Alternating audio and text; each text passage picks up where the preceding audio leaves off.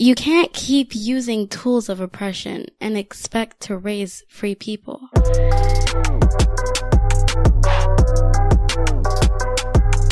You want to know why she's attending a racist and it's a festival that excludes people. And I'm thinking, actually, I'm attending a festival that includes people.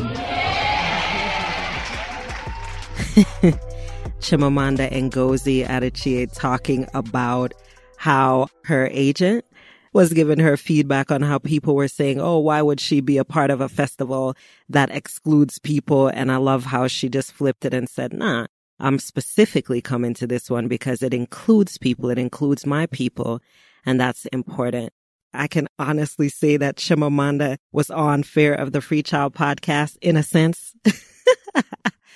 And hopefully I'll be able to say that without that in a sense qualifier. But this is cool. I'm really excited to share this episode. I hope you're feeling good as you're listening to this, sending out much love and good vibes to you for getting together with me to talk about the type of shit that gets people like you and I all riled up. And this week, of course, is no exception. You're going to hear a recording that I did back in December of last year, actually, after Chris, Marley, and Sage and I went to Abantu Book Festival in Soweto. This is not really a recap of the festival, though the festival was good, but this is actually about an example of partnership-centered parenting. It's an example of what this raising free people work can look like in a moment. This is about how I witnessed Marley in her element, right on time too, because tomorrow is Marley's birthday. March 1st is her 15th solar rotation. Happy almost birthday, Light Beam. So it's right on time. Just as I shared some gems through Sage close to her birthday, I'm going to keep that going. All right. So the details for this, y'all, are going to be on the show notes page, raisingfreepeople.com/107. And if you take a look at the site this week, you're going to see that some links are broken, some images are missing. We are updating the site, a whole new site. I'm so excited. It's going to be so much more functional and useful and purdy. So Chris is working on that. Shout out to Chris, my love, for always making the branding so dope. So yeah, you'll see some broken links and things, but if you're looking for anything in particular, shoot me a message from the site or send me a voice memo from the site and I will direct you to the right place.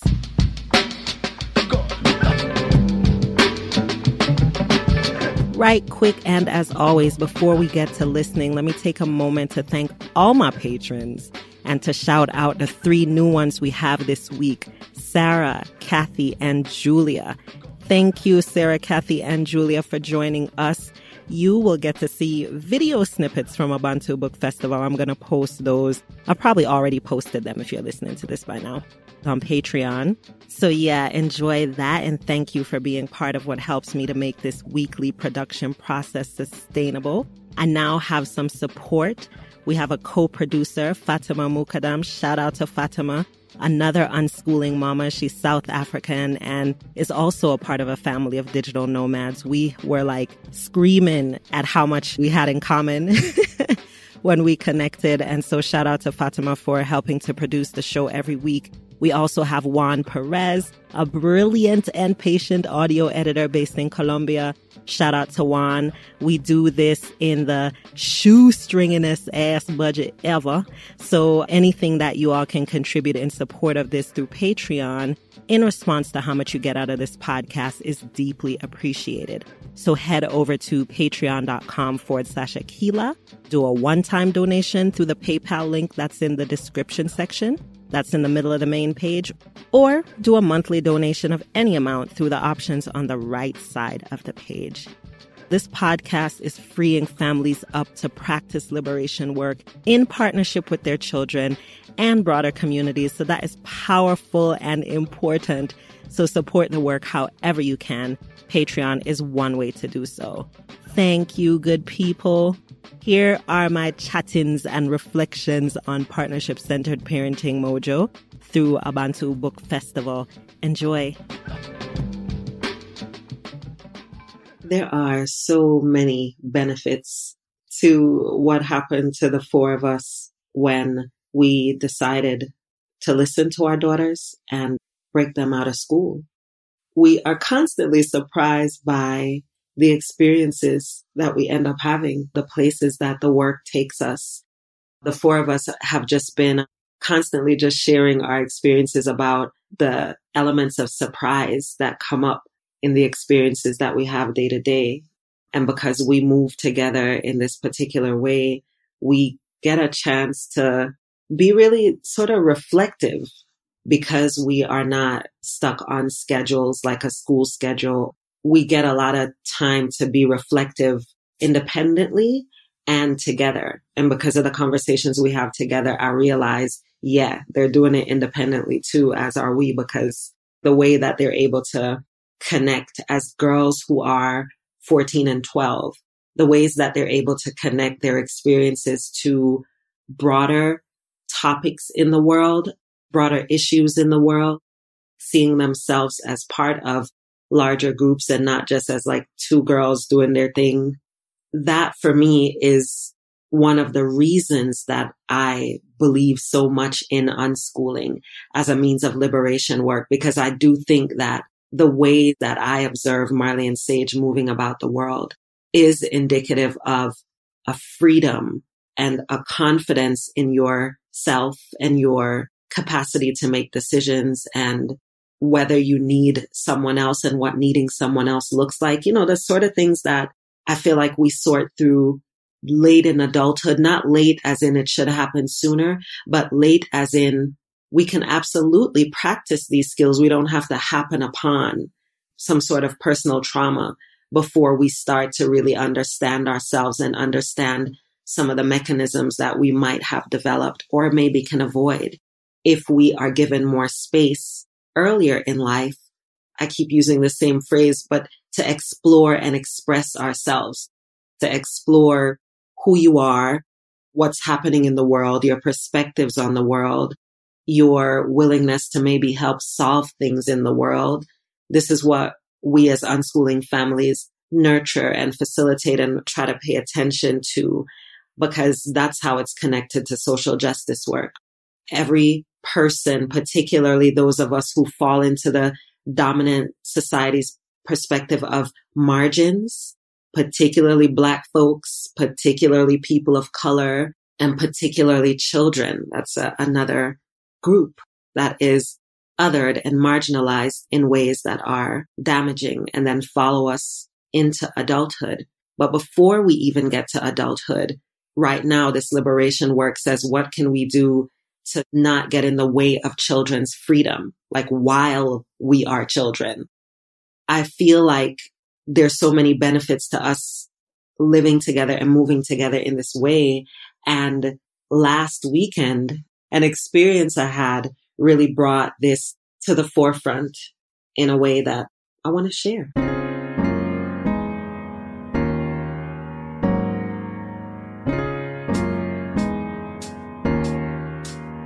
We needed space where Black people and Black culture could find true expression. He was talking about Blackness outside the white gaze that we've been schooled and standardized into. Yeah, the very same one that many of us are unschooling to make sure that our children recognize. So it's really beautiful that Thando Olazana, a South African author here, started Abantu Book Festival. And that's where this story takes place.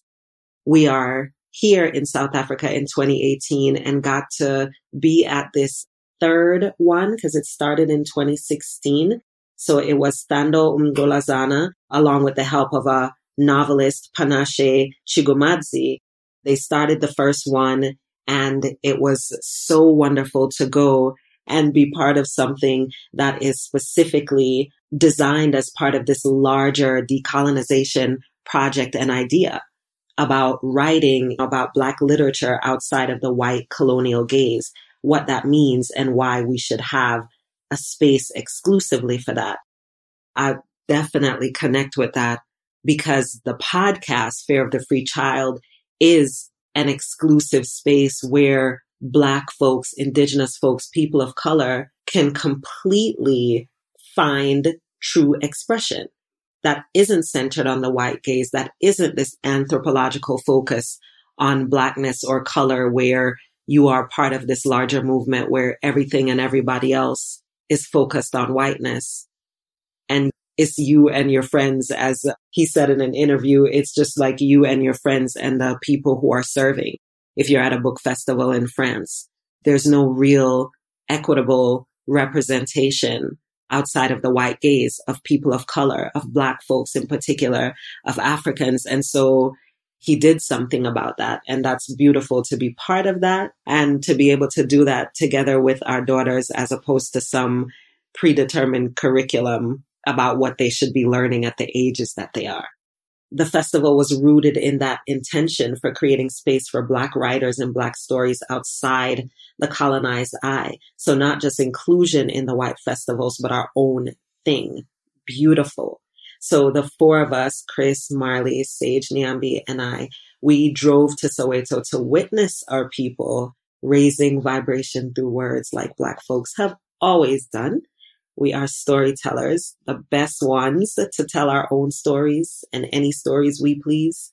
And so Marley decided that her story was that we saw Chimamanda speak, security declarations be damned. So we got to Mafolo, which is in Soweto. We got there like an hour early so that we wouldn't get caught up in what we thought would be really long lines. When we got there and got through the gate, that was easy. Parking was easy. It was a small crowd. There was a small crowd against a fence, kind of right as you pass the gate, that surrounded this large metal tent. It was like a portable event structure. That's where Chimamanda Ngozi Adichie was going to be in conversation with Pumla, who is a Black feminist professor. You know, the type of conversation that I would just like get snacks and be sitting in my bed watching and taking in with my whole entire being. I was going to get a chance to do that live. And when I told Chris and the girls about it, they were hyped because they all mess with Chimmy for different reasons. Chimamanda, sorry, nickname Chimmy. So they all value her work for different reasons. And I value her work maybe for different reasons than them. But they were also like super hyped for me because they know how important she is for me as a Black feminist writer, mama, how important her work is and her ability to speak to things as she sees them and be willing to engage in conversation around topics that influence and affect her and the world and her Blackness and her identity as an African woman. They know how much of a connection I feel. And so they all were like, yes, let's do this for all of us, but Akila gets to do this. And I could feel that. So when we got there, they said that we weren't going to be able to get in because that tent structure that I told you about was at capacity. And so they couldn't let more people in. And they had expected that the people and the audiences from the previous workshops that happened in that space would rotate out and then they would let more of us in. That didn't happen because people stayed because they wanted to see Chimamanda and Pumla in conversation. So that was it. Somebody from the event came and talked to us about it, an event organizer, as well as security. They told us they're at the capacity of 500 seats. The people who were in there didn't leave because like us, they wanted to see Chimamanda and Pumla talk about feminism, Blackness, queerness, the writing process, and general African woman dopeness. Guys, can you just give me... It was said first come, first served basis. It is a free event. Unfortunately, we cannot accommodate everyone. I can't allow you guys to come in because if I allow you to come in, that's a safety risk to everyone that's in the thing. So unfortunately, we are streaming it live via the KFM page for social media. We are streaming it that side. So people in official looking vests said it wasn't happening. So we all said, all right, we walked the four of us over to the restaurant across from the fence and took the advice of the organizer. We would watch it from the TVs that they had set up to manage the overflow. And we would soothe our disappointment with good food and good books. All right, set up. So we sat at our table. We relaxed ourselves. We're feeling comfortable in the space. It's always beautiful to be in South Africa and hear like the variety of languages spoken in one place and eat good food. And so we sat at our table and I offered to hold a table while anyone who wanted to walk around the festival could do that. So Sage and Chris were pretty sure that they didn't care about walking around. So Marley and I said, yeah, we would walk. The minute we walked out of the restaurant area, Marley looked over at the crowd where we were standing, where we'd already said, all right, let's move on. We're not going to see Jimmy in person. Marley stopped behind the crowd of people around that fence. And she was like, are people getting in? She craned her neck to like the little cuties on Meerkat Manor. Y'all watch that show? She walked over and I'm still standing on the other side like, where's she going though? So I'm watching her and she walked over there and she started chatting with people in the line and I could see her eyebrows. I could see her face. I walked over there and they'd confirmed her suspicion. They were still letting people in. So I got hopeful again, but after a few minutes in the line, people were getting irritated and them start talking about riots that might happen. And I was just ready to go. Right, exactly. They're not trusting.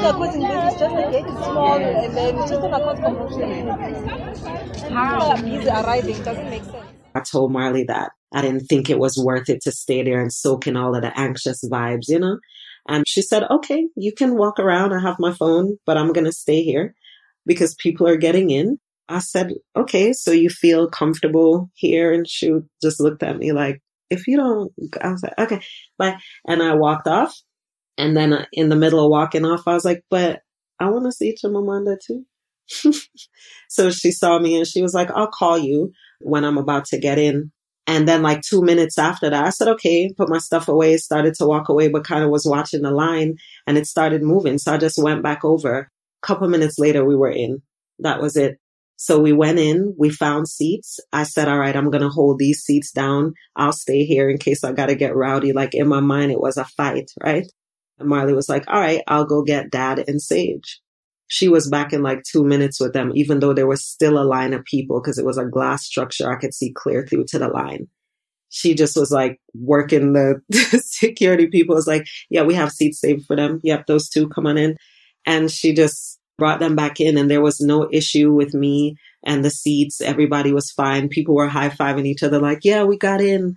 And I just started recording all the beautiful blackness all around me. Y'all, the colors, people's hair. Oh my God, the hair. Everything from really intricate cornrows to like box braid extensions to mohawks to,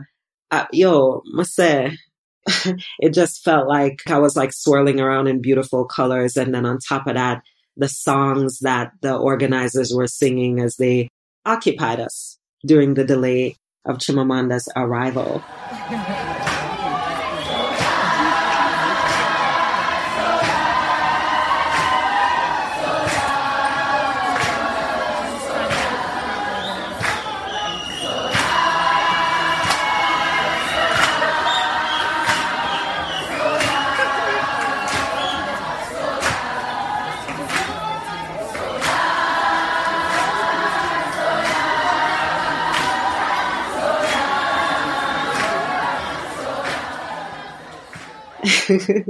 So the four of us were in and we were experiencing all of that and they were having some slight issues with the generator.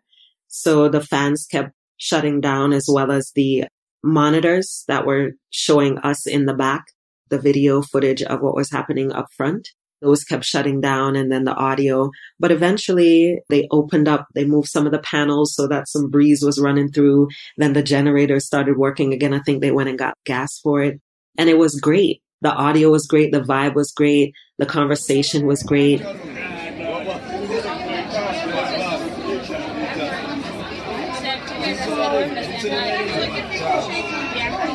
We left there on a high. I'd gotten so much footage. I went towards the front and the security just like made a spot for me in the front to record as much as I wanted. And then we left there and went and looked at the books. We bought some books, got something to drink, supported some vendors as they supported our bellies. And then we drove around Soweto.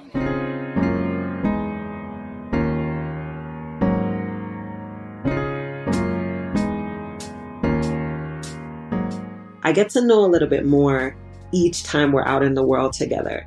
I do. And this time I got to see like how she pushes back against the walls that the world puts up. Or sometimes I get to see how she climbs over some walls, like the ones between us and the person that she knew she went to Abantu Book Festival to go see speak, which was Chimamanda. So I got to see the evolution of a characteristic, a way that she's always been since she was born. She has this way of glaring at what feels like unfair to her and then pushing through it with a resolve that I respect so very much.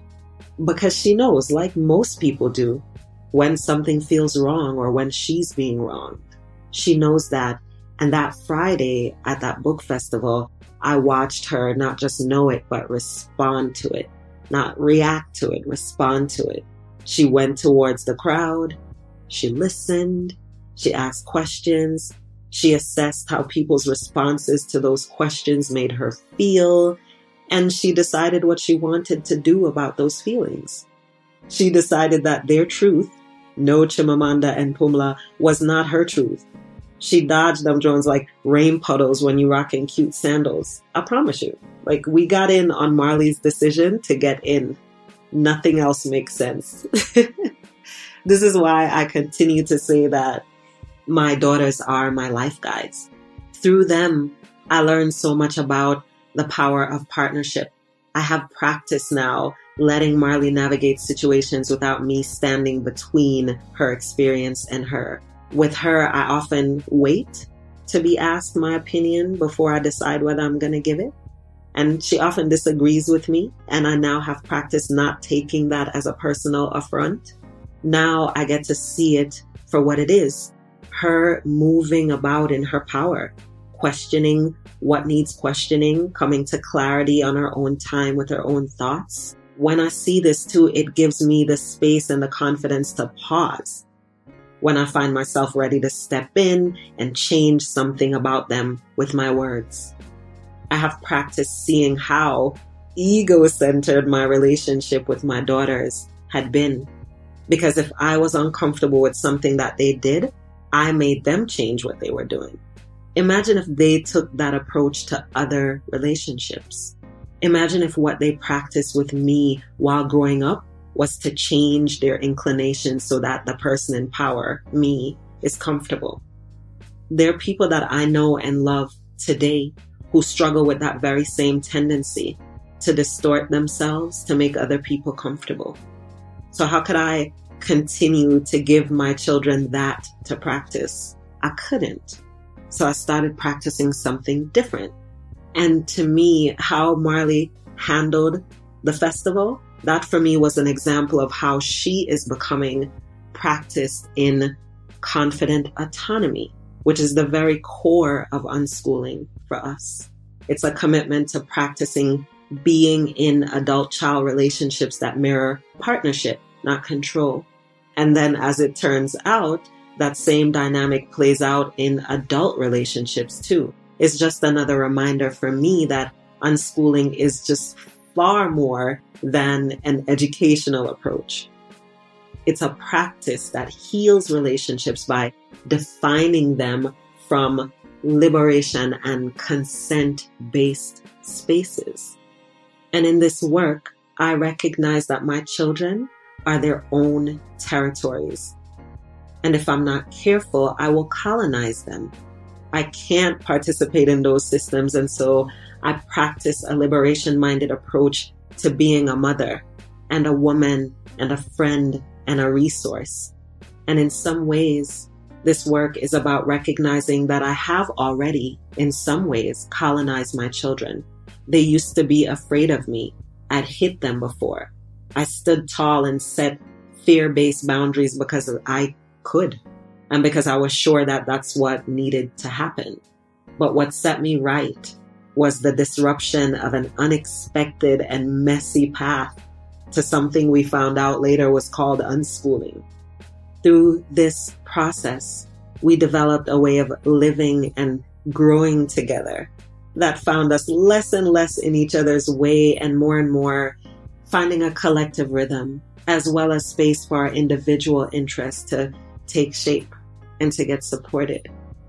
And as you are developing your own practice around what it means to unschool and deschool from what you've been taught, and to really develop a way of being with the children in your life that is rooted in partnership and liberation mindedness. Look out for the small examples of the ways that they practice confident autonomy. Look out for the ways that they push for something and practice not getting in the way of that. Practice observing it. Follow your children sometimes. Sometimes that's what your guidance and leadership needs to look like. Following.